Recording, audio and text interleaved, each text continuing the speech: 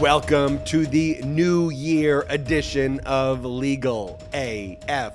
Donald Trump's full tax returns are released, exposing more lies, more grifts, more foreign conflicts, and more crimes. We'll break it down. A federal judge in Washington, D.C. cites the January 6th committee's final report in rejecting an insurrectionist motion and stating that Donald Trump's statements on January 6th would not and should not be construed as lawful commands. How about the release, Popak, of those deposition transcripts of the witnesses that the January 6th committee deposed, having a monumental impact as those depositions have been released in these different tranches? We'll discuss that as well.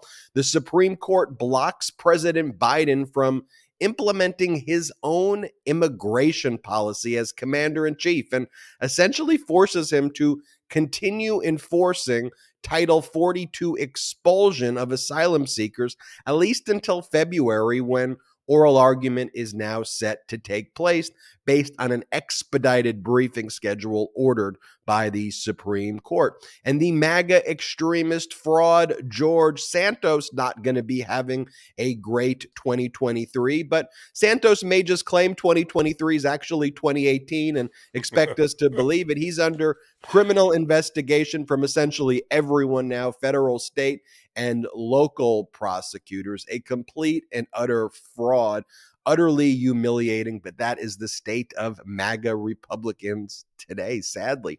What can we expect in 2023? We've got special counsel Jack Smith's criminal investigations of Trump. We've got New York Attorney General Letitia James' civil fraud lawsuit against Trump, seeking at least $250 million, in which would shut down the Trump organization from doing business in New York. That trial is set to start in October of 2023. The Manhattan DA's criminal investigation of Donald Trump himself is now ongoing after the Trump organization was convicted of 17 felony counts. Fulton County District Attorney Fani Willis's criminal investigation of 2020 election interference in Georgia heats up, and there will be a report and indictments there. E. Jean Carroll's civil rape and defamation case against Donald Trump will go to trial in 2023. So, Popak, 2022 was a year where the wheels of justice turned in the right direction. 2023, I believe, will be the year of accountability. I'm calling it now. We're only a few hours away from the New Year's here in the United States. If you are watching this internationally and it's already 23, Happy New Year's to you. Happy New Year's Eve to those watching it and counting down the final hours until the new year. I am so glad we are spending this together with all the legal AFers. Popak, how are you? I'm doing great. Happy New Year to you and everybody that follows us and subscribes. And let me tell you, only half jokingly, I thought you and I and Legal AF would be out of business by 2023. When we first started this show, when we talked about what are we going to talk about and the content that we're going to talk about, I thought, all right, look, let's try it. Let's see how much is out there at the intersection of law and politics for you and I to talk about. Maybe we'll run this for a couple of years. Boy, was I wrong. 2023 is shaping up to be double or triple the amount of things that are monumental that you and I have to break down and cover along with Karen Friedman Agnifilo. And the show's not going anywhere because the goal of the show to explain and break it down in layman's terms, what's happening at the important intersection of law and politics is not going anywhere. And so I'm looking forward to 2023 with you, my co-anchor and host. Well, and here's the thing, too, for everybody watching this. When Popak and I started this back in 2020, and we would do these live broadcasts or live streams, we would have maybe 50 people, 25 people at first, 50 people, and a lot of them would be friends and family watching. But the overall point of now seeing that we have, thousands and thousands of people watching this is the fact that anybody watching this at home, anybody watching this on your phone, wherever you're watching this right now, you have the ability to make a difference. And you did make a difference, because none of this is possible without you. None of this is possible without the Legal AF community. We built this together, and you are the most important part of helping us to build this, and you are a major part of that. So I just want to say thank you to everybody watching this at home. We are so thankful for all of you wherever you're watching this. All right, let's get into it. Donald Trump's full tax returns are released. Popok, we had the 2 executive summaries that were released that we talked about in last week's edition, but now we have the full tax returns, the actual raw data where we could see things like charitable, claims of monies that went to charity. So when Donald Trump says in 2020 that he donated his salary to charity, we see a big donut hole. We see 0 in 2020. So we absolutely know that he's lying there. I mean, when Donald Trump claims in the various press conferences that he gave and leading up to the 2020 election, he said he paid millions of dollars in taxes. Well, not in the United States of America. He didn't.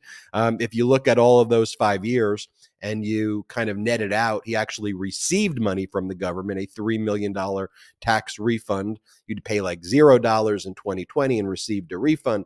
In other years, he paid $750 in taxes. He never paid more than 4% of his income in taxes, but that was ultimately eliminated by the fact that he got a $5 million refund. But then I say, well, at least he wasn't paying that in America, because we see all of these foreign entanglements. I mean, he literally had a Chinese bank account. We see that.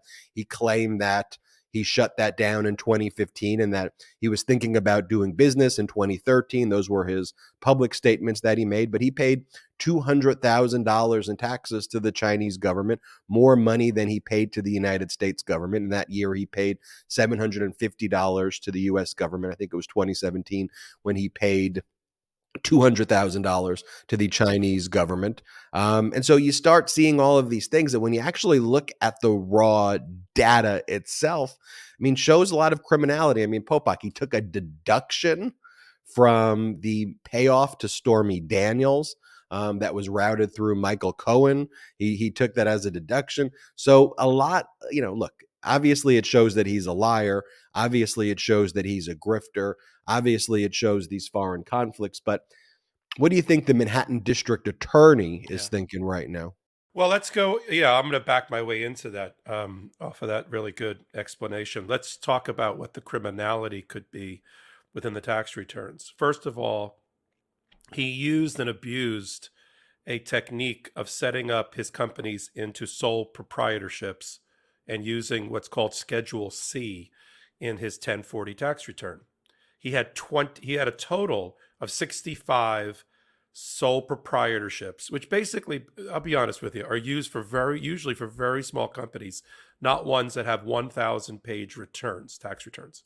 The reason he did that is that there is a liberal use in the Schedule C of expenses against what's supposed to be income and revenue for that particular business that is listed as a sole proprietorship. Except in 26 of Donald Trump's sole proprietorships over that 5-year period through which we got our hands on the tax returns, each one of those 26 showed 0, back to your donut, 0 in income, but huge expenses, meaning he could take his expenses into the tens of millions of dollars and offset that against income, dividends, trust income in other parts of his return. So when you net all of that out, those 26 companies with 0 in revenue and huge expenses and tax losses, he took, like a magician, a criminal magician, he took $46 million worth of adjusted gross income, $46 million, and he made it a refund of $2.1 million. So he eliminated completely all of his income, $46 million, and he ended up with a refund of 2.1 collectively for those 5 years. Now, his total income was $152 million for those 5 years, but his adjusted gross income after all those expenses were applied was negative 53 million. He made over he made over 150 million dollars disappear by using these Schedule Cs. That is a problem. He had a problem like this apparently in 1984, where an administrative law judge in the tax area in New York State also pointed out you can't have all these businesses with zero income and all these expenses and offset. So he's on notice that this is an improper methodology. Mazars, the now long discredited accounting firm, auditing firm for Donald Trump for 13 years, who, under penalty of being criminally prosecuted itself by the Manhattan DA's office and looked at by the Attorney General of New York, disclaimed all of their work done for Donald Trump and basically told the world, you can't rely on a thing that we previously certified because we got that information from Donald Trump and the Trump Organization, and we find it now inherently unreliable. It is Mazars who is at the bottom of every tax return. In fact, there's no signatures for Donald Trump or Melania. It's just Mazars with the tax preparer. Then you've got that whole category of bogus charitable deductions, potentially bogus charitable deductions that aren't backed by any chits or invoices or receipts, and those are in the tens of millions of dollars. You also have the impact on his tax returns of his own tax policy. The big tax change in 2017 led to him being able to avoid the alternate minimum tax, the AMT, which saved him again millions of dollars, which is exactly what the House Ways and Means Committee was very concerned about, that the president, who alone can impact his own tax bill, passes laws that benefit him. And so we saw that in the tax returns. The criminality is going to go to following the money now that the IRS, the U.S. attorney's offices, and prosecutors now have access to these returns, and they see these bank accounts in China and Azerbaijan and in other places, and try to figure out if there's any money laundering going on here. Speaking of money laundering, we focused, and I did this in my hot take on the matter, we focused on the $200,000 in Chinese taxes he paid, the same year that he and Melania paid $750 total to the U.S. But there's also this $15 million transaction with a high-ranking elite and connected to the Chinese government, who got a below-market penthouse in America, sold to him by Donald Trump. Donald Trump immediately took the entire sale price, $15 million, out of the bank account. So in fact, you've got China giving Donald Trump $15 million by way of a penthouse transaction that gets reported on his tax returns. All of these things are going to be supremely important to prosecutors, some of which has been known to them because the New York Times got a bunch of these tax returns through Mary Trump back in 2020, but many of them did not. And now you're going to see Letitia James, the Internal Revenue Service, anew, and now emboldened by Merrick Garland and by Joe Biden, looking at all of these things for future prosecutions. I think Alvin Bragg is going to have a good 2023. I don't know if he planned it this way, but I'll give him credit for it, because lots of people were very angry at Alvin Bragg when he let the grand jury investigating Donald Trump's financial crimes lapse. Including Karen, our co-anchor. Now, he tries the case against the Trump Organization as the test run, because a lot of the same witnesses are going to be in the bigger trial against Trump directly, if and when that occurs. For example, the Mazars accountant was a key witness who was called by Trump's lawyers, and they tried to cross-examine him, and Trump's lawyers did a really horrible job on the cross-exam. So much so that when jurors spoke to the media, or at least one juror who spoke to the media afterwards, they said they hated Trump's lawyers, hated them. And they said things too, like Trump's lawyers would do things like make fun of the guy's voice. He had a high-pitched voice, the accountant. And then in the closing arguments, he would do impressions. Trump's lawyer would do impressions of the accountant's voice. So this is Susan Necklace and her colleague? It was her colleague who did it. Who Nothing did like the pissing off the jury. And the jurors said, why would you one, you put on a horrible case, but why would you be so cruel and call into question the accountant's manhood? Like, what in the world were you doing? But just going back to Alvin Bragg here, a lot of those witnesses are also going to be witnesses if and when Donald Trump is indicted himself. So Alvin Bragg's got the W, the wind behind his back now after the Trump organization pled or was found guilty, rather, of these 17 felony counts.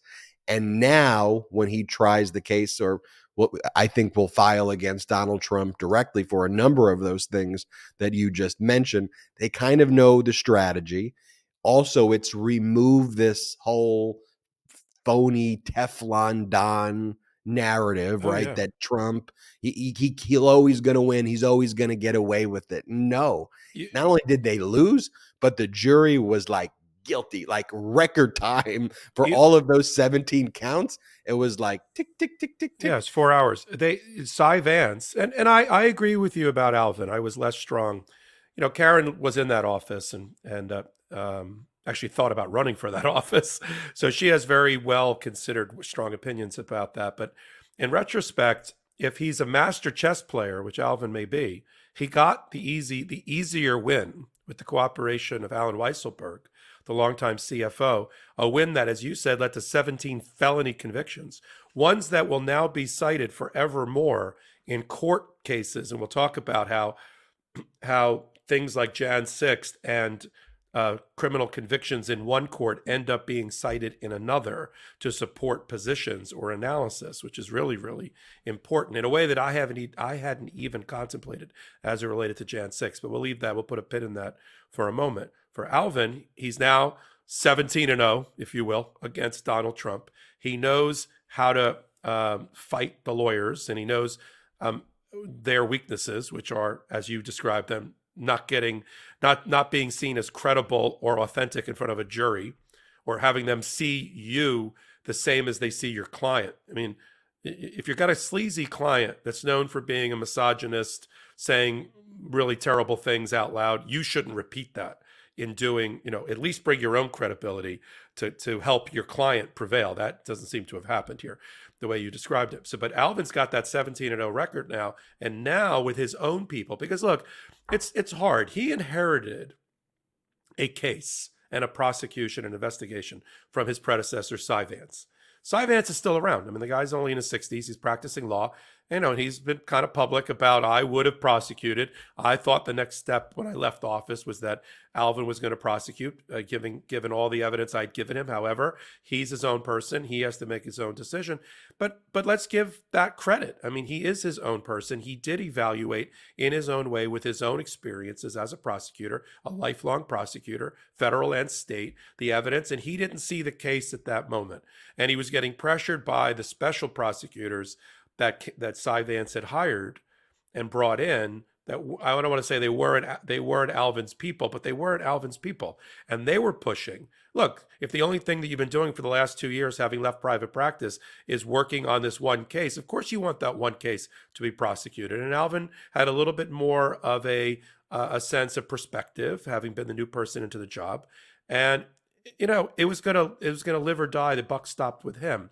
Now, as you said, 2023, if this is his strategy, it could turn out to be brilliant because, as you said, he put all of these witnesses through their paces already. He sees how they're going to perform now with his own people, and he's brought in his own group of special prosecutors who know about Trump and the Trump organization to help him reevaluate things like Stormy Daniels. Is that an election fraud violation or election contribution violation, and other things within it. So I don't think anybody who listens to this show should be surprised if in 2023, Alvin Bragg in the Manhattan DA's office bring a new round of criminal prosecution against Donald Trump specifically, and these tax returns are only going to help him. Popok, you put a pin in it. I'm taking the pin out of it. Let's go and see how the January 6th committee's reports are now being cited, and not just the reports, but how the deposition transcripts that they released and the way they've been kind of drip, in these deposition transcripts has had an incredible impact as well. I just think also reputationally, in allowing the public to sort through who are the bad actors, who are the criminal actors, who are the phonies, and who are the people who acted reasonably around that time period. Very few heroes, other than the law enforcement, the Capitol Police officers, the people who stood against it. I don't want to fully say that were there really heroes in the White House on that day. I think there were people who acted as they should have acted and Pat not Cipollone, violated. yeah, Pat Cipollone is becoming the John Dean of this investigation. The more the transcripts come out through his own and through Cassidy Hutchinson, the more Pat Cipollone looked like he was the adult that stopped a lot. You think what Trump did was crazy? It was going to be even crazier if Pat Cipollone hadn't been in his position. So let's first talk about the federal judge in Washington, D.C., though, who cited the January 6th final report in a recent court order this past week. The judge is John Bates, federal judge, district court judge, appointed by George W. Bush. An insurrectionist named Alex Shepard tried to file a motion to dismiss and a change of venue motion, and also wanted to assert a defense called a public authority defense, which basically is kind of like entrapment in a way.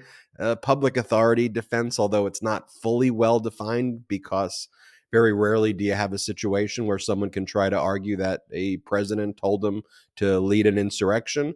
But the claim of public authority defense is that you believed that you were following lawful orders, that the orders that were given appeared to be lawful, and that you were just acting pursuant to those orders.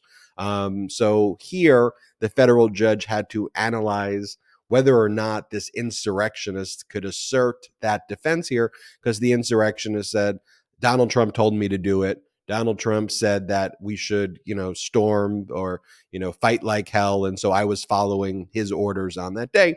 And what Judge John Bates said is, look, let's look at the January 6th committee report. And also let's use our common sense. And when you put those things together, it's apparent that Donald Trump was actually not giving a lawful order when he was saying things like fight like hell and we're going to the Capitol together and I'll be there with you and all of those things, that a person who interpreted that would not believe they were following a lawful order, but that they would be obstructing an official proceeding. And so to have yet another federal judge, I mean, we've seen statements by Judge Carter, federal judge in California, Judge Amit Mehta, Judge Sullivan, Judge Beryl Howell. It kind of adds to this list of Judge Amy Berman Jackson. It adds to the list of these judges who are very, very, very critical, to say the least, of Donald Trump's conduct. But specifically here, Trump's really running out of any potential judge who may be an ally in Washington, D.C., where the indictments against Trump will be brought. They're not being brought. We've talked about this in other podcasts. Judge Eileen Cannon should never have asserted jurisdiction. The fact that there was a search warrant executed at Mar-a-Lago was the reason why there was a magistrate judge in the Southern District of Florida that had to sign the warrant.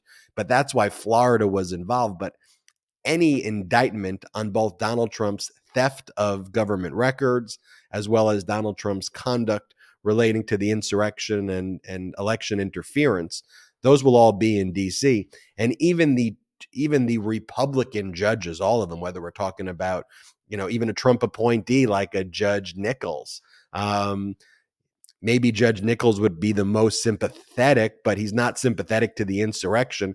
Nichols has made I think, a terrible ruling claiming that obstruction of justice, that charge can't be used except in very narrowly circumstances, which we've talked about on prior podcasts, could have very big implications.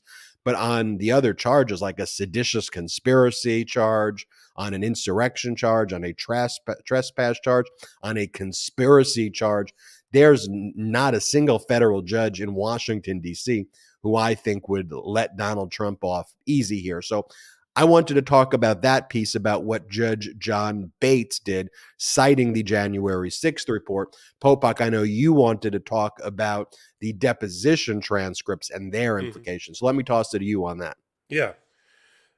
Yeah, well, let me pick up on a couple of threads that you laid out there. First of all, while we talk a lot about Trump having reshaped or attempted to reshape the federal judiciary, he wasn't that successful. I mean, there's courts of appeals that were already conservative, like the Fifth, the 11th, that he continued in that direction. But Biden has done a much better job at appointing at the state, at the trial level, the federal trial level, and at the federal appeal level. The only place that Donald Trump really, and I'm not minimizing it, it's important, but the place where he really reshaped is that he got three picks. He was able to get three picks on the Supreme Court. In D.C., he's done very little to be able to ideologically shift the judges in his favor. These are not, by and large, in fact, none of them, MAGA Republicans that he appointed. Carl Nichols is not a MAGA Republican. You may not agree with his decision, but I know him by reputation and where he worked at Williams and Connolly before he became a judge.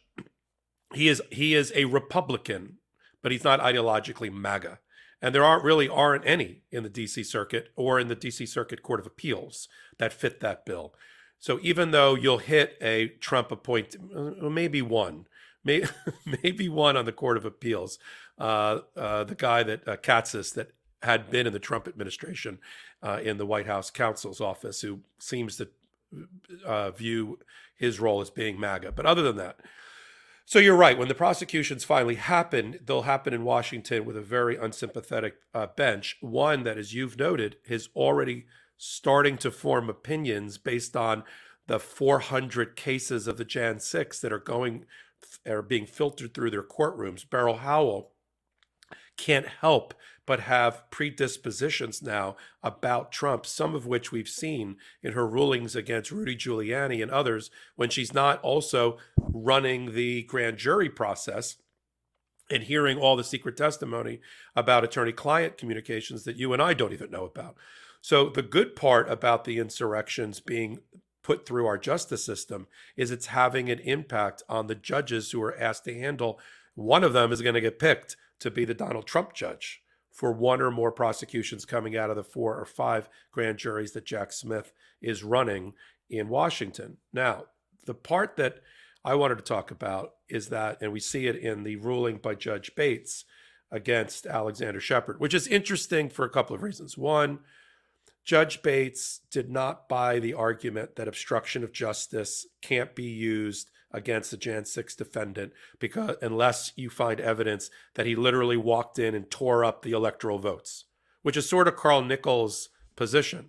That is an argument that may prevail at the DC Court of Appeals, Circuit Court of Appeals level, and then go to the Supreme Court. But right now, they have not ruled, that 3-judge panel. And so judges like Judge Bates are doing their own analysis.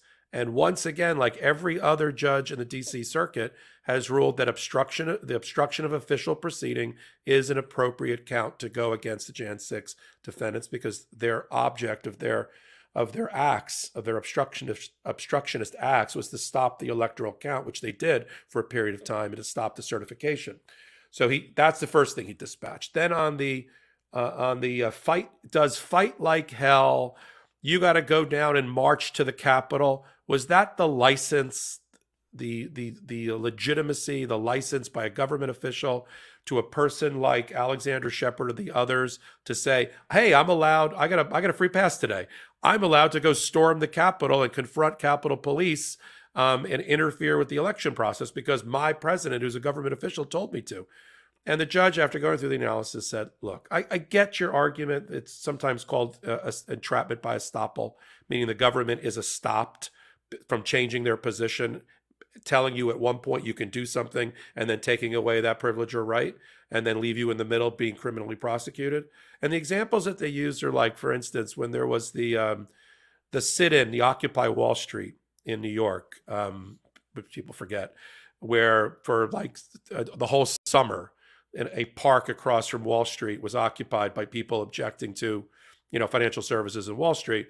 Mayor Bloomberg gave out an edict, which is cited in this court's opinion, that said, as long as they're peaceful protesters, we're going to let them express themselves. And people said, based on that, I stayed in the park. So when they were criminally prosecuted, some of them for staying too long, they pointed to Bloomberg's comment and said, isn't that an expressed or implicit permission for me to do it? I was told if I'm peaceful, I can stay, and now I'm being arrested. So that's where it really comes up. But Donald Trump saying we're going to fight like hell, go walk on the Capitol, is not the equivalent of, here, you have the permission, today only, I'm the president, burst through the doors, confront the police, be violent about it, and try to stop the electoral vote. And for that, Judge Bates was not buying that defense applies. What I liked about it is in the footnote 7 that you just talked about, and maybe we'll be able to put it up for the show. In footnote 7, this is where Jan 6th comes into the real world in a courtroom. He said that the President Trump, the person, Mr. Shepard, that you're relying on for the instruction that you said you were given to allow you to march to the Capitol and burst through the doors and attack the Capitol, that guy, according to Jan 6th, committed 4 crimes. And one of the crimes was fomenting the violence that happened by knowing people were armed and dangerous in the crowd and then turning them and pointing them to Capitol, another branch of government, and telling them to go basically attack and yelling out the words attack, if you will. He says that guy, what you say is your permission is actually a crime, that it was being committed by the President of the United States. So says the Jan 6 committee. So here's where I had a moment, like my own personal revelation. I think I underestimated, and I talked to you about this pre-show, I underestimated the impact that the, not so much the criminal referrals. I thought that was important. I may have referred to it occasionally as ceremonial, but because I'm less worried about the criminal referrals in terms of the Department of Justice, but the criminal referrals and the release of the 1,000 transcripts of witness testimony, which is being done about 100 a day until they get to the full 1,000 before Jan 3. I underestimated the impact that would have, both in the courtrooms around America, like we just saw with Judge Bates, and in not only public perception, in not only saying the emperor has no clothes, but ripping away the clothes of all these elected officials like Marjorie Taylor Greene and Mo Brooks and Matt Gaetz and the Trump kids and Donald Trump and everybody around the White House, including Meadows and Giuliani and Powell. All those people don't have to take it. They don't have to take the Department of Justice's word for it as it comes out case by case when they finally prosecute, because the Department of Justice right now is bound and gagged. A, they'll never release transcripts before a trial. They just can't. They can't under the law. 2, the grand jury process is completely secret. And 3, Merrick Garland runs a leak-proof shop. There's no leaks. There's no press conferences. There's no, other administrations, other Department of Justice, you would hear a lot more information. We're not hearing anything. So the Jan 6 dumps all of these transcripts for everybody. You, me, pundits, regular people, anybody that wants to pull the transcript can go read exactly what Don Jr. said, can go read. And now there's cannibalization, right? There's this person in the communications office for Donald Trump attacking that person in the communications office for Donald Trump. And then you get to read 4 days of Cassidy Hutchinson, not just you and me interpreting it for you.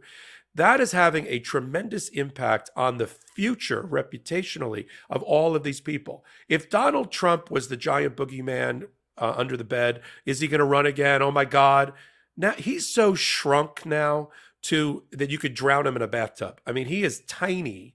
He's a tiny little tyrant, and he gets shrunk more and more each day with more and more revelations about him. But the others do too. They've all taken major hits. McEnany, whoever this former press secretary that's on Fox News, terrible information came out in the transcripts about her. Don Jr., Eric, Ivanka, all of them will be scarred indelibly by the Jan 6 committee's release of these transcripts. That's doing a public service for the history of this country that I underestimated when it first started to happen.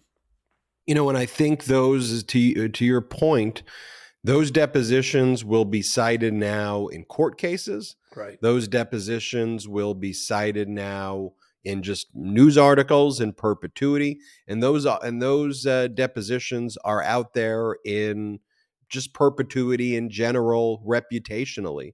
And, you have the people who invoke the fifth.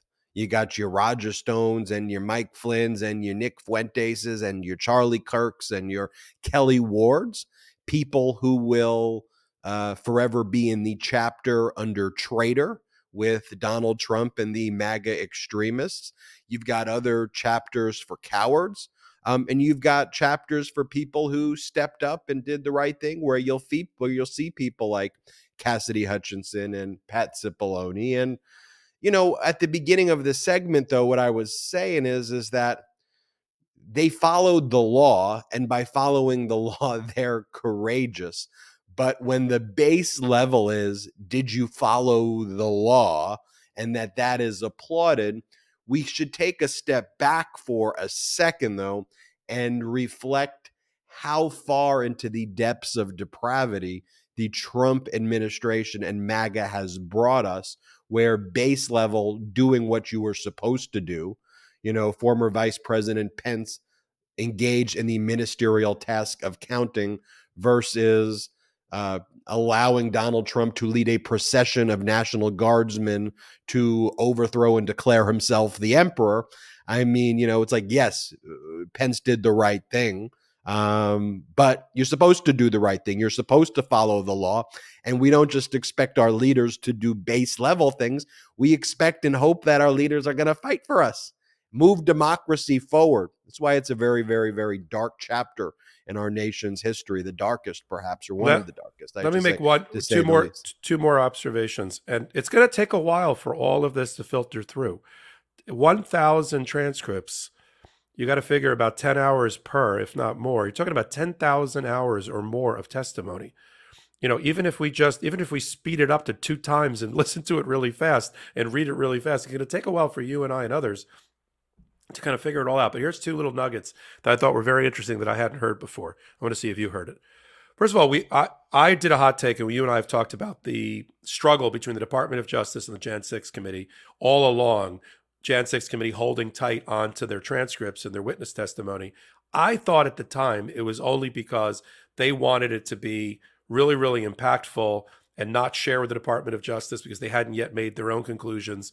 But that's not it. Apparently, for a number of witnesses, the Jan 6 committee agreed not to make a Department of Justice referral or send the transcript right to the Department of Justice in return for the witness testifying in front of the Jan 6 committee, knowing that at the end they would. But they made promises in order to get certain people to testify, and I'm not sure which ones they are yet, but this came out already in reporting, that they made promises that, don't worry, if you talk to us right now, under oath or otherwise, we will not immediately turn the transcript over to the Department of Justice, directly. And so they got a number of people to testify based on that promise. And then they felt like they were bound by that promise, and they didn't turn it over to the Department of Justice. So that was very interesting.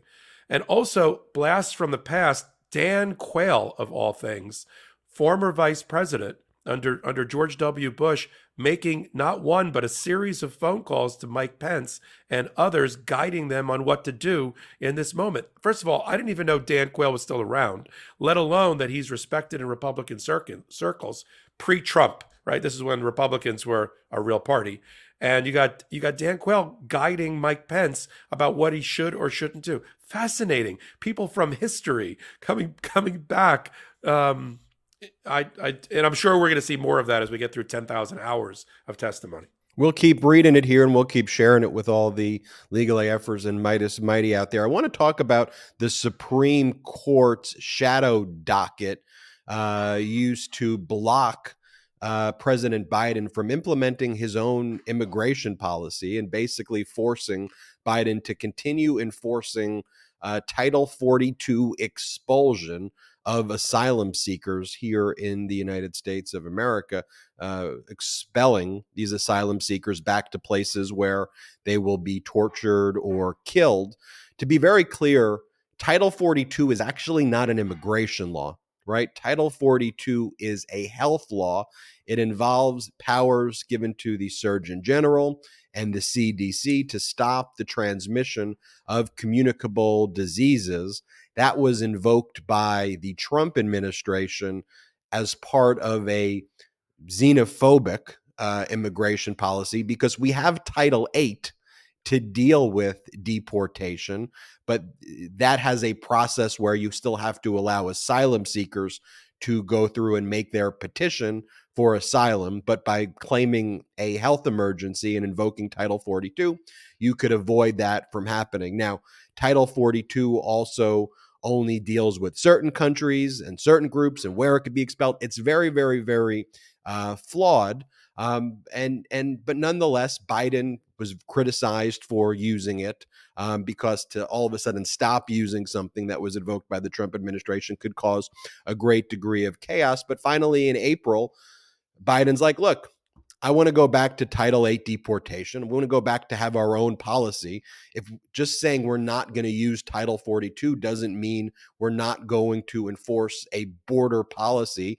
I'm the commander in chief. The justifications for Title 42 regarding the pandemic no longer hold. So I'm going to pursue my own policy.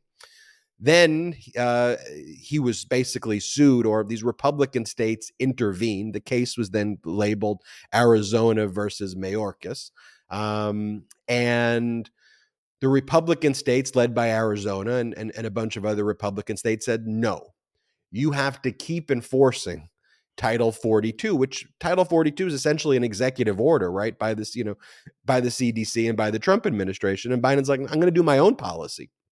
And so this was litigated before the Washington, D.C. federal court, before Judge Sullivan.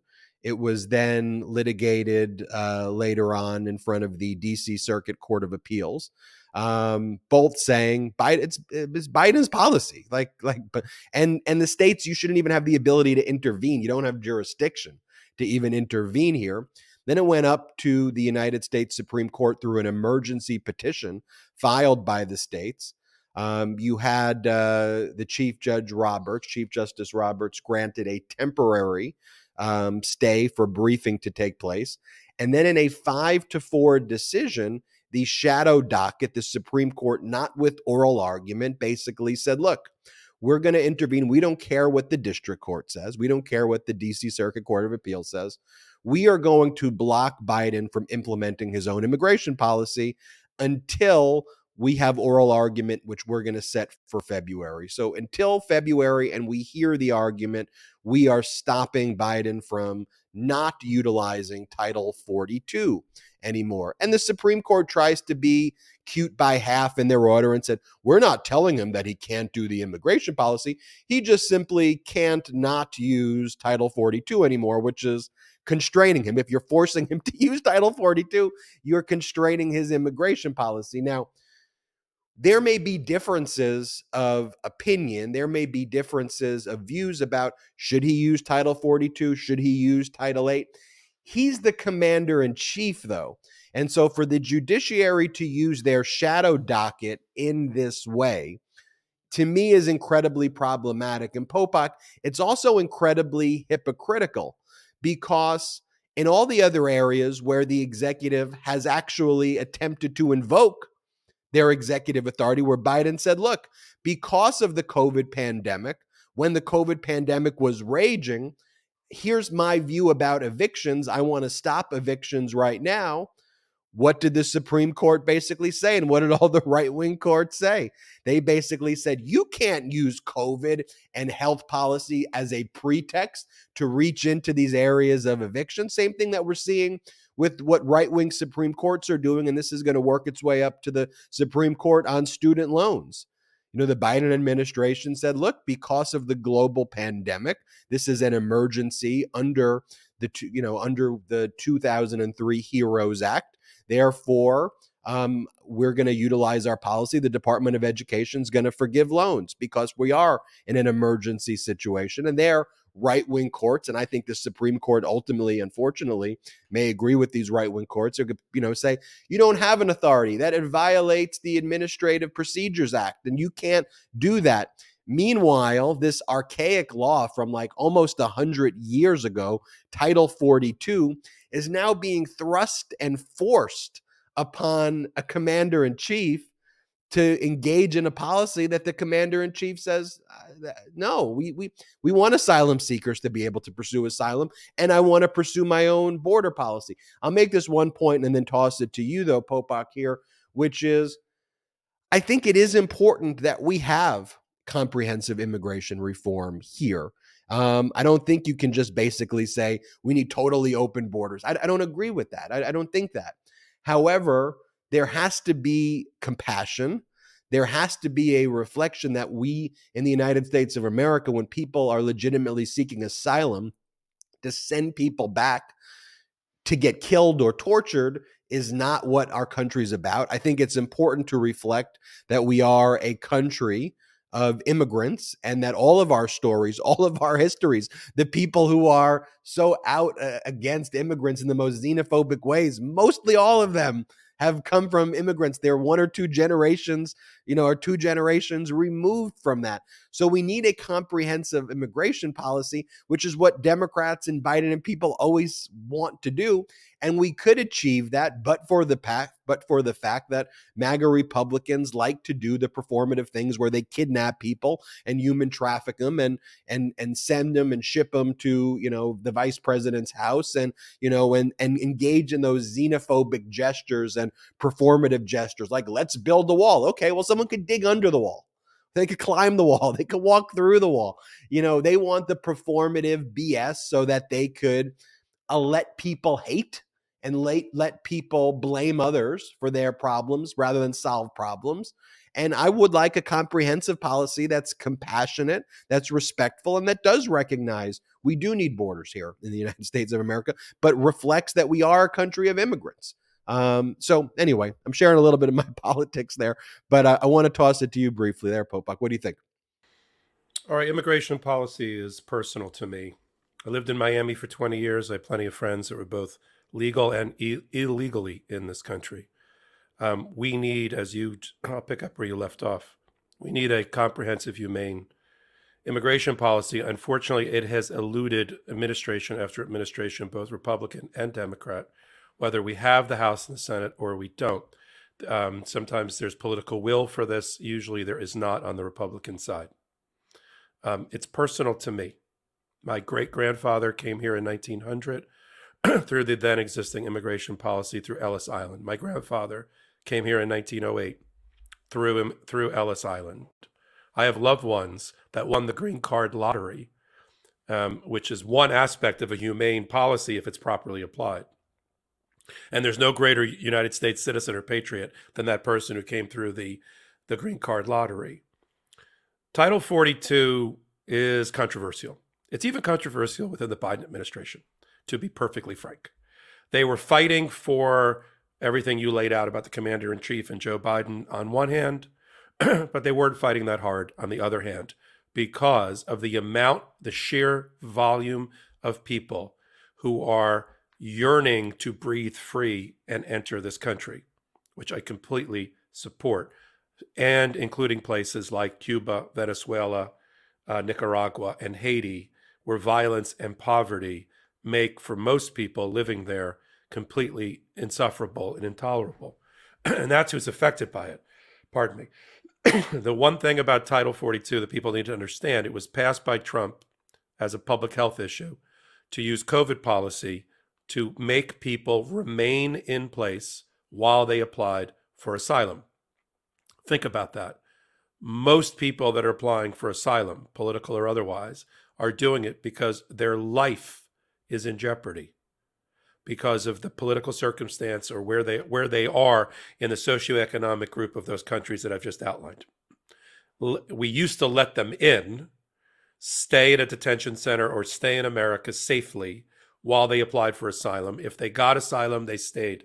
If they didn't get asylum, then they were returned to their home country, but the benefit of the doubt was given to them. Under the Trump era policy, which frankly Biden continued to use, he could have challenged it earlier, but he didn't. More than 2 million asylum seekers stayed in their countries rather than come through to the United States during this time period, both under Biden and under Trump. Just to show you the sheer volume of people that are impacted by Title 42. 2 million remained in place. Why I say that Biden sort of was a little bit playing both sides is because even though they challenged the decision to eliminate Title 42, they didn't also move to the Supreme Court to get an injunction in their favor so that they could continue to drop it and bring all these people in. Frankly, I'm not sure Mayorkas and by the Biden administration is completely ready for 2 million or 1 million people to be housed, protected, and all on this side of the border while they're applying for asylum. Now, the press secretary was very, adamant about it. They're still going to work to be ready for the day when Title 42 is no longer in place. But there are people within the Biden administration that breathe a little bit of a sigh of relief that they're not having to process 1 million people right now. Putting aside for a moment the important aspect of that is that's 1 million people that are probably in jeopardy, life and limb and liberty in the countries that they are. So this is a supremely complicated moral and legal issue about Title 42. How did our Supreme Court handle it? The way they always handle it. They make policy by delay. They say they don't make policy by delay. In fact, Gorsuch, who's the only one that wrote an opinion in the 5-4 decision, keeping Title 42 in place, requiring Biden to have these people remain in place outside of the country during asylum application process. Gorsuch said in his, the only one to write an opinion, where he joined the three liberals, the three progressives on the Supreme Court, Kagan, Ketanji Brown Jackson, and Sotomayor, he wrote, "We are a court of law. We're not policymakers of last resort." That's interesting for Gorsuch to say that, because if you could put a spin on if you could put a comment about the Supreme Court this last term, it was that they were policymakers. And they did it in various ways, choosing which cases to take and the timing of those cases, whether to use the shadow docket, which frankly, in the 50 years prior to this past term, the shadow docket had been used, if you added it all up, it had been used less than in this term, in all the years prior in this term completely. So they do it by shadow docket. They do it by timing. They do it by whether they're going to take the case on full briefing. They do it on whether they're going to grant the stay or not. They do it on whether the circuit court, the judge over the circuit, the justice over the circuit is going to grant the stay or refer it back. And there's time that goes by, weeks, months, 6 months, 8 months, 9 months.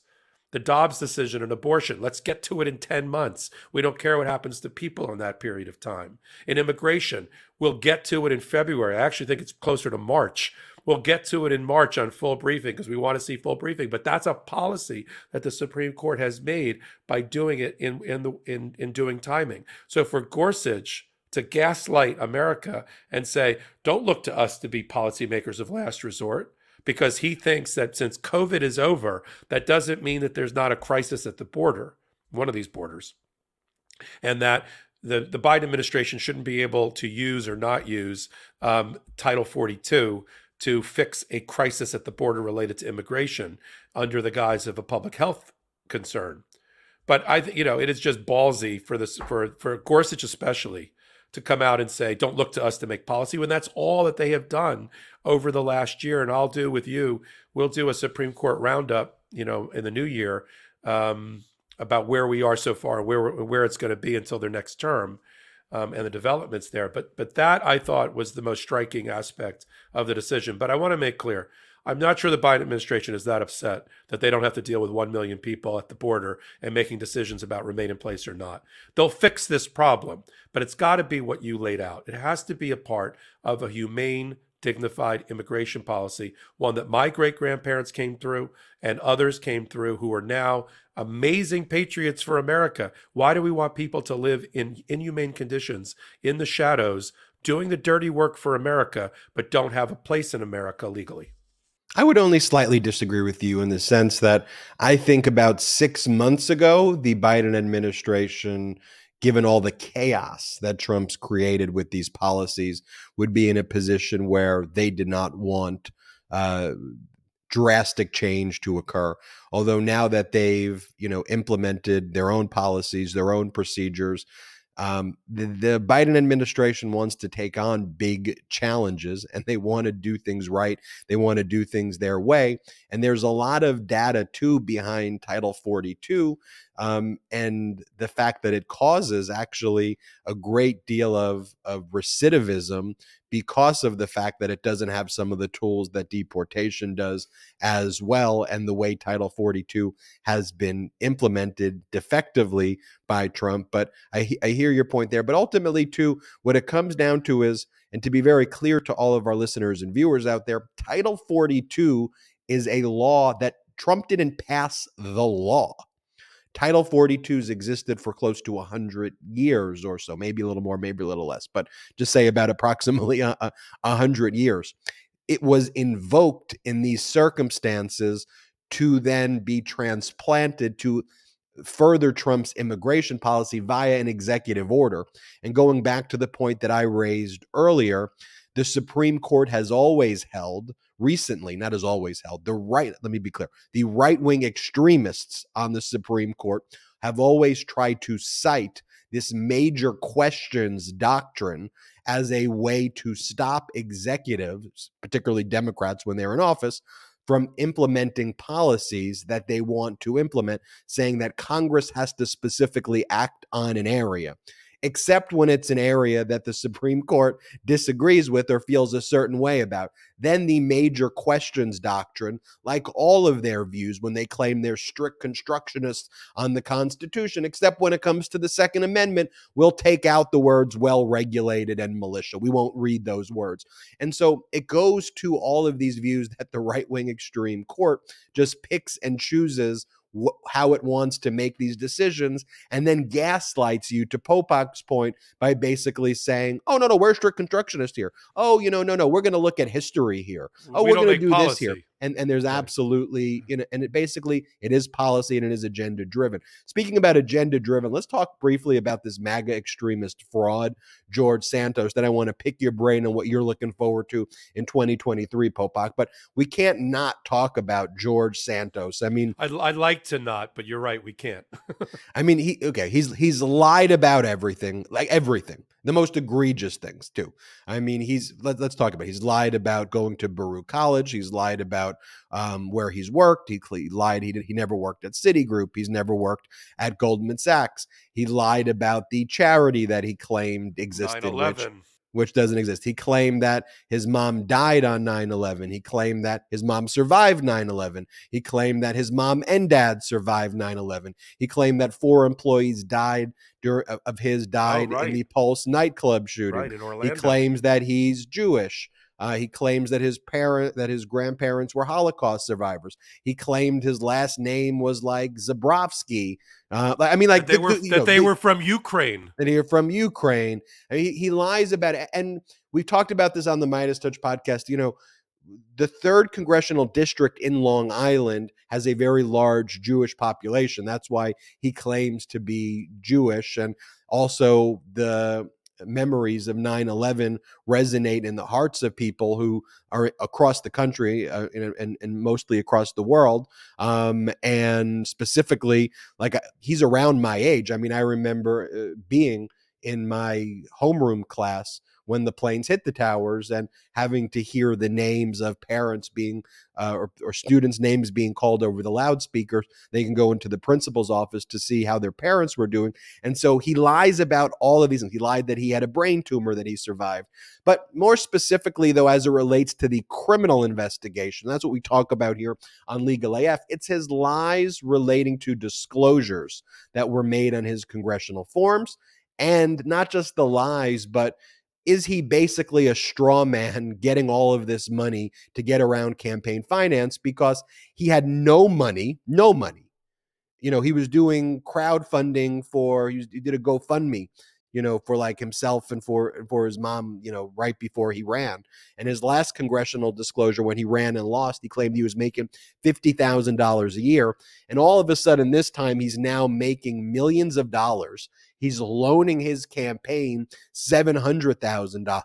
$700,000. He's got all these kind of shady connections too, through people who have donated to him, who are related to Russian oligarchs. And I'm not saying that's necessarily the connection here. He's got a relationship with a company that was a $17 million Ponzi scheme that was filed on by the SEC and I think went out of business right before 2021. And he's using like the same accountant there. And there's like a weird office address in Florida. The criminal issue here is the money. How do you get the money? Are his disclosures accurate? Who's funding this fraud?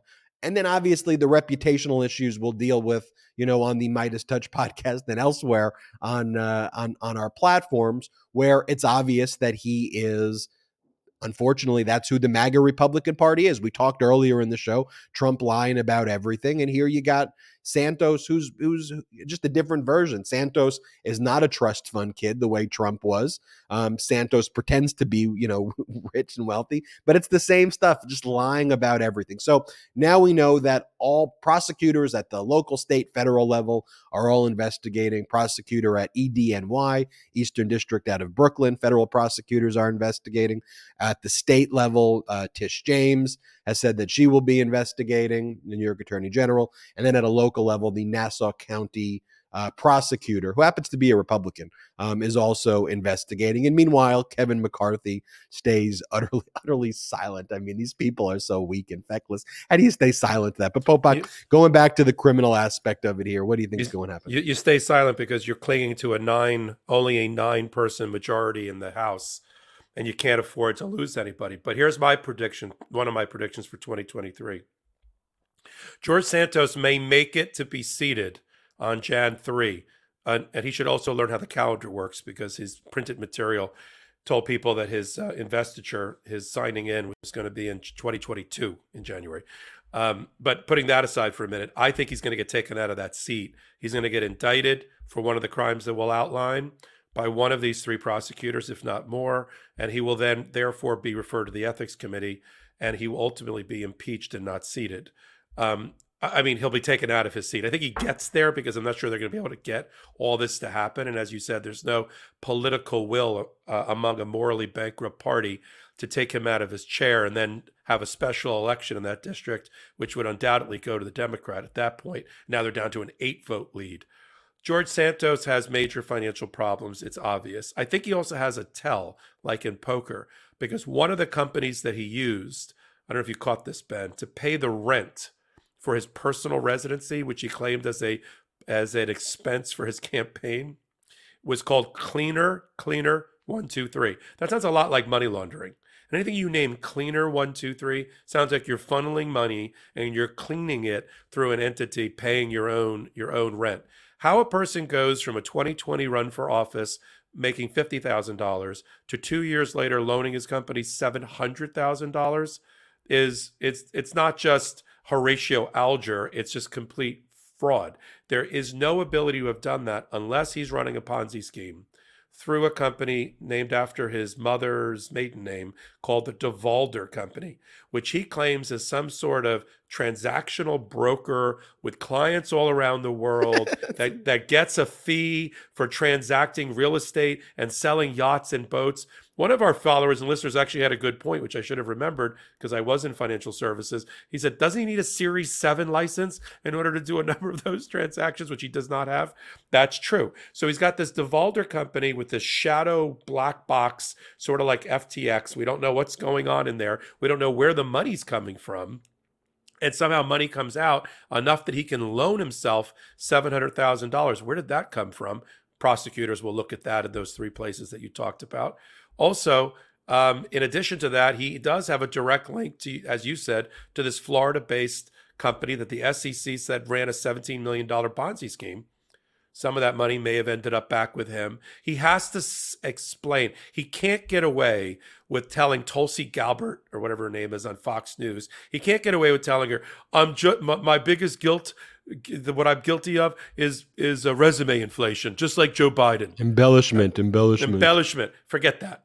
He's got major then he's got his own campaign finance violations which are also crimes, related to how he's listed his expenses. Every one of them, he put just $1 below the limit that he would have to, if he crossed it, he'd have to have backup in terms of an invoice or some sort of receipt. Everything is like $1 or a penny below that expense threshold.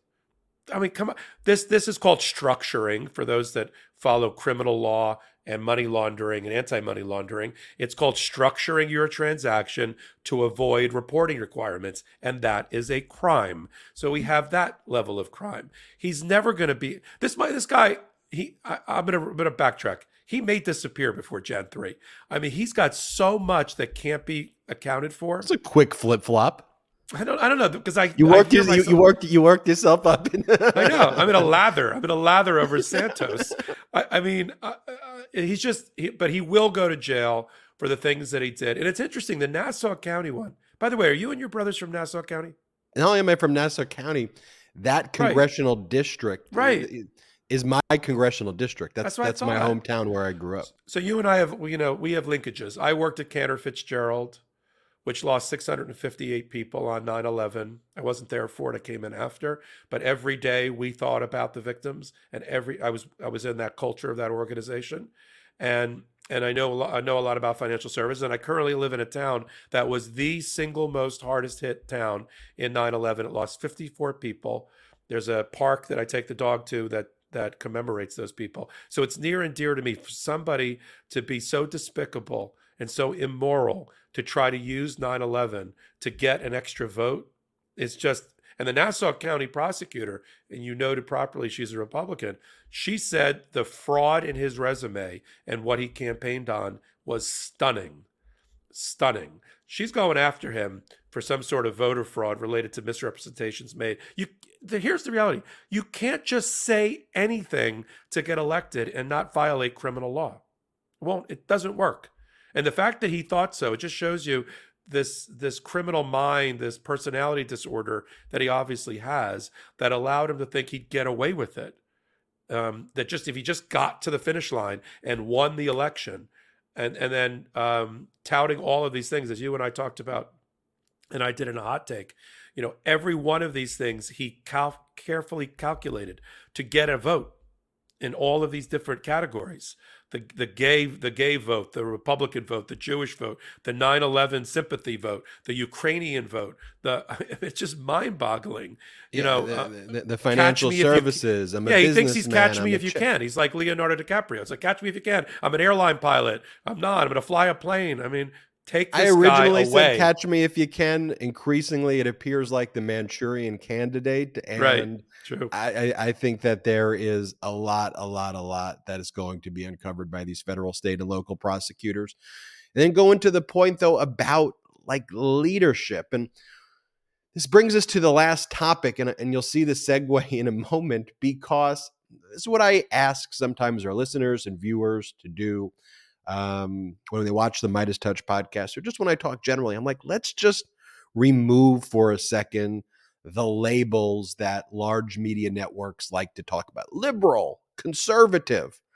Because if you utilize those labels, they would say, well, you got George Santos, who is a conservative. And it's like, that's conservative? You just lied about everything about you? That's supposed to be conservative now? Or all these right-wingers, they're conservative, and it's like, overthrowing the government, eliminating the Constitution, destroying the Constitution, engaging in insurrection. And then you go back to just the basic concept of like leadership here. I think actually Kevin McCarthy would, and I'm not trying to give him advice, it's the least thing I want to do, but I think it would be actually respected if you just said, you know what, in this political party, we are not accepting frauds like this. And while it's obviously tough with close elections, we have to be leaders, and we're doing the right thing. And this person is an utter embarrassment. Because even if you didn't do that as like a leader to do the right thing, even if you were thinking selfishly 2 steps ahead, to your point, Popok, he's likely going to be criminally indicted. The story is going to get worse. Frankly, that's why Tulsi Gabbard did what she did, because Murdoch probably told her, as it filtered down, like, we got to get rid of this guy because it's only going to create more problems down the road. It's going to metastasize. It's going to become worse. And that's the issue with all of these things that the Republicans do. They either affirmatively cheer on fascism, or they're so weak and callous in the face of it that they allow it to foment. And all of the parallels where history can repeat itself of how fascist leaders like Mussolini and Hitler come into power, they're so feckless to it. And then ultimately, then they come for people like you, Kevin McCarthy. Then they come for people like you, Tulsi Gabbard. Then they come for people like that. That's the MO. So let's reflect, though, on a year where the wheels of justice turned in the right direction in 2022, and think, look, this was a productive year in 2022. But let's look ahead now in 2023 briefly, Popak. And I want to get your take on what you're looking forward to in 2023 in terms of justice. I'll give you my take, and then we will let everyone get back to their New Year celebration.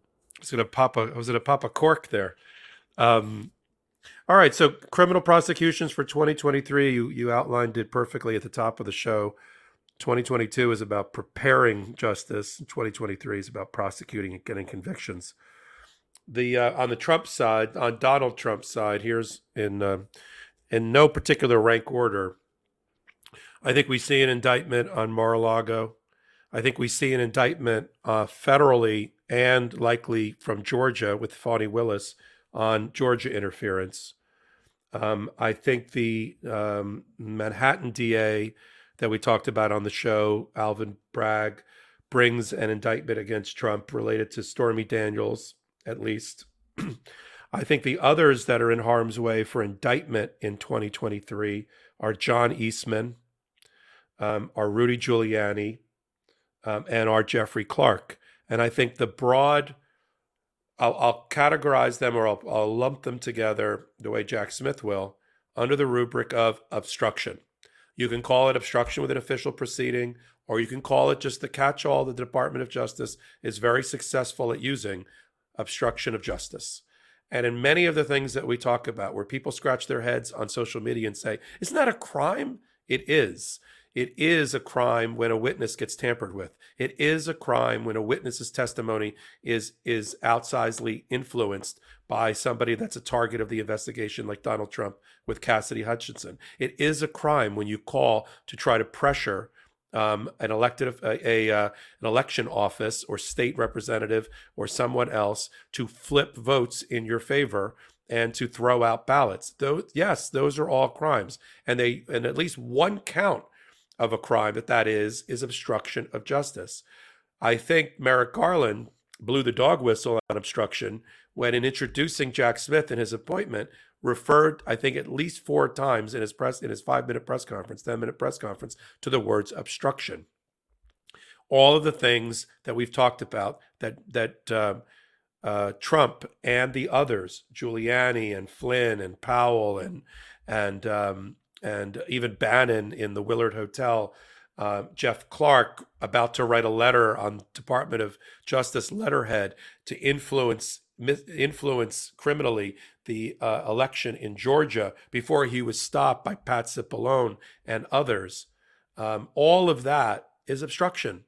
And the only other person that was mentioned by the Jan 6 committee, just to show you how high up the food chain he is John Eastman.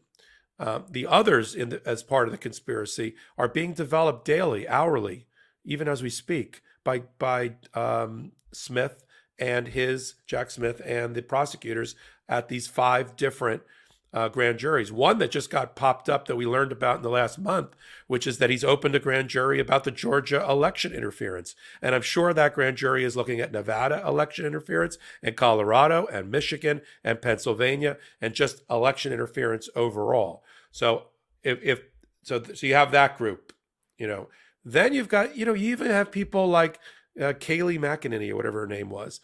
They're trying to figure out whether she lied to the American people and obstructed justice in doing her job as press secretary by not properly reporting information that she knew or should have known, or misreporting it intentionally in order to cover up. So all the people that said, I'm getting out of here, waning days of the administration, and I'm going to go get my job at Fox News and at the lobby firm and a consultant and all of that, and Ivanka and Jared, oh, I'm going to walk away from politics and I'm just going to be a mom and dad in Miami. They are not out of harm's way based on the testimony that the Jan 6 has developed and the ones that the Department of Justice, the even more robust testimony that the Jan 6 will develop when all of their privileges and all of their Fifth Amendment privileges are stripped away and they testify before the grand jury ultimately. So Trump, yes, indicted at least 3 times in various places in 2023. Eastman, I think, gets indicted. Giuliani gets indicted. And Jeff Clark gets indicted. Then we'll see. And I want to see your opinion about this other next layer of people like Mark Meadows, or whether Mark Meadows has flipped because he's really in harm's way on a number of these witness tampering obstruction charges. And he's the most like he's got his finger in more pies than anybody else other than maybe Eastman related to Donald Trump and his criminality. Mark Meadows is at the center of it. And because I haven't heard his name that much, and knowing that he is the center of it, and we had seen those videos of him in Washington, D.C., not speaking to the press as he's kind of walking away cagily, I would imagine that he is cooperating. He still has thousands of text messages that he didn't turn over to the January 6th committee, which I believe Special Counsel Jack Smith probably has now, as well as additional emails that have not been turned over. And so ultimately, I mean, Meadows would definitely be indicted if he's not cooperating. And so we'll see what's going on there. I agree with you that I think Eastman, Giuliani, all of them, they're going to be indicted. And I think it's all going to happen relatively quickly. I mean, I think ultimately Trump being indicted, my prediction was more in that April-May period. People like Preet Bharara, who have definitely more experience than I do as United States attorney, they believe that it's going to happen in as early as January. I still think, based on the current timing, that seems a little too soon. So I have it pegged more like April and May. But I wouldn't be shocked if in early February you are seeing Eastman, Jeff Clark be indicted. And specifically, Jeff Clark feels like a very weak link. And so I think a Jeff Clark indictment is probably imminent as well. But we will, of course, keep you posted on Legal AF. But one prediction that I know will 100% be accurate is we're going to have a lot to discuss in 2023. And we are so grateful for all the Legal AFers and helping to build this community together. This community is nothing without you. One of the things I am just so grateful for in 2022 is all of you, is all of your support. And as we continue to build this community, one of the ways you can help build the community, and no pressure if you can't do it, but check us out at patreon.com/MeidasTouch, patreon.com/MeidasTouch. We are 100% independent. We are 100% accountable to you. And one of the ways we're able to continue to compete with the large media networks and beat them is through your support. So check it out. You'll love the exclusive content at patreon.com/MeidasTouch. But most importantly, it helps grow this independent media platform.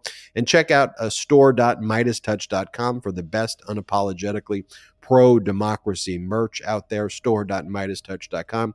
We've got great Legal AF merch. You can get there. Store.MeidasTouch.com. And again, Happy New Year's to everyone. Looking forward to spending a productive 2023 with you all, fighting for our democracy. Popok, any final words? No, Happy New Year. I'm exhausted. We've done an exhaustive show. You and I thought, maybe we'll skip New Year's Eve, but you're always right. We get a crowd that I call it the ultimate counter programming, and it just shows the commitment that everybody has to the show and to what we're doing, which fuels us to get up every morning, sometimes you really early, and do what we do for democracy. So shout out to everybody that supports us, and Happy New Year. Thank you so much, Popak. It's been great 2022 with you as well. Looking forward to doing more of these with you in 2023. Until next time, shout out to the Midas Mighty.